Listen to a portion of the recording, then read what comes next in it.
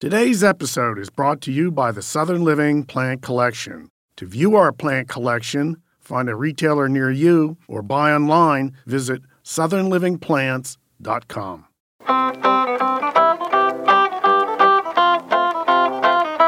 People of America, it is your lucky day. It is I, Steve Bender, the Grumpy Gardener. Welcome to Ask Grumpy, a podcast from Southern Living.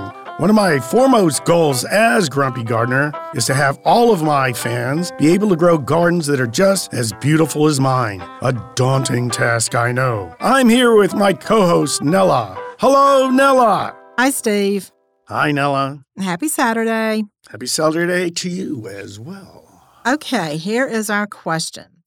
One of my Casablanca lilies, Here's looking at you, kid. normally round stems became flat and 3 inches wide, about a foot above the soil. It branched into 4 flower stems on each side and produced 64 buds that opened like usual before the plant got top-heavy and bent over, forcing me to cut it.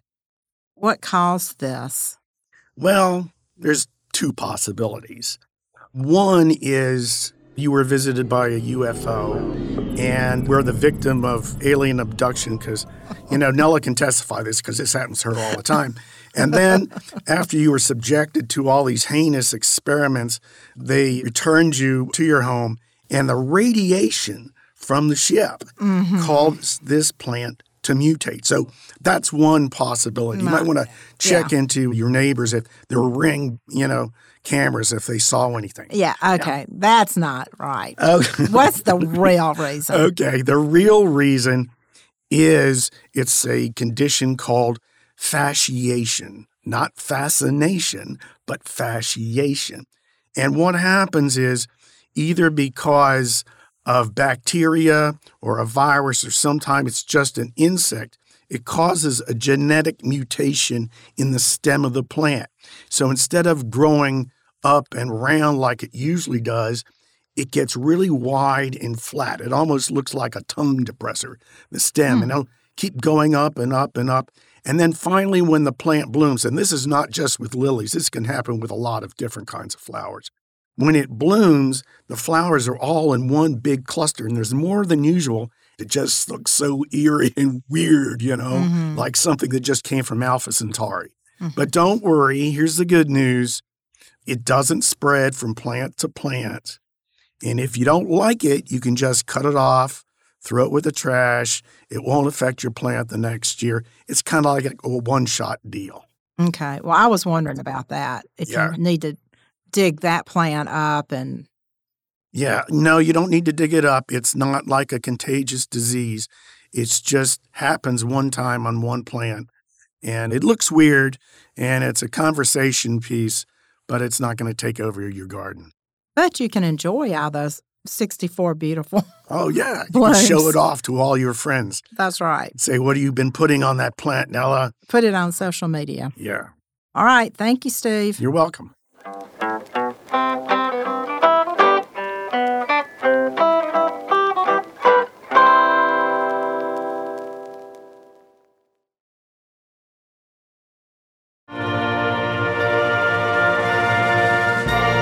Hey, Steve. Hi, Nella.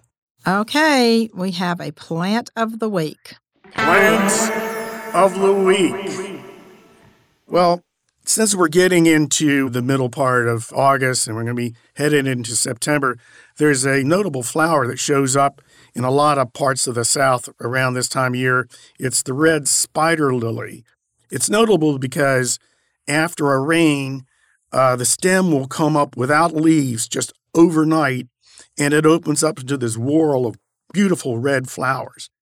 But it's not the only bulb that does that. And I want to point you out to a different bulb that you may not have heard of, and it is called an oxblood lily. And if you're really good with botanical names, oxblood lily, the botanical name is Rhodophylla bifida. And it first was brought here by settlers. It showed up in Texas in the 1850s, And it was passed around just like spider lily was passed around. It has leaves that they're kind of narrow, grassy leaves that come up in the fall, and then they stay there all winter, and then they die down in the spring, and you'll never know the plant is there. And then come next August or September, usually after a downpour, a heavy rain, like the spider lily, you get these beautiful stems that don't have any leaves on them. They just pop up overnight, and they've just got these blood red flowers. They're really, really pretty. The fact that they don't have any leaves in the summertime means that you can actually plant them under the canopy of trees if you want to, because they only get sun when the leaves are present, and that's from fall to spring. So when they die back to the ground, they don't need any sun. They live for ages. They're a good pass-along plant. They'll grow in just about any well-drained soil. And if you've ever wondered what oxblood looks like, now when you plant one of these things, you'll know the exact color of oxblood. There's a good mail order source because you may not be able to find these just anywhere. It's a really nice nursery out in Texas, and the web address is southernbulbs.com. And if you go there, you'll be able to get some oxblood lily bulbs, as well as lots of other bulbs. And these can be planted just about any time of year. Oh, any time of year. Any time of year that you're out there and wanting things to do. All right. Well, good. Well, thank you, Steve. So get on with it, Nella. All right. I'll be watching. I'll be ordering. All right. Thank you. You're welcome.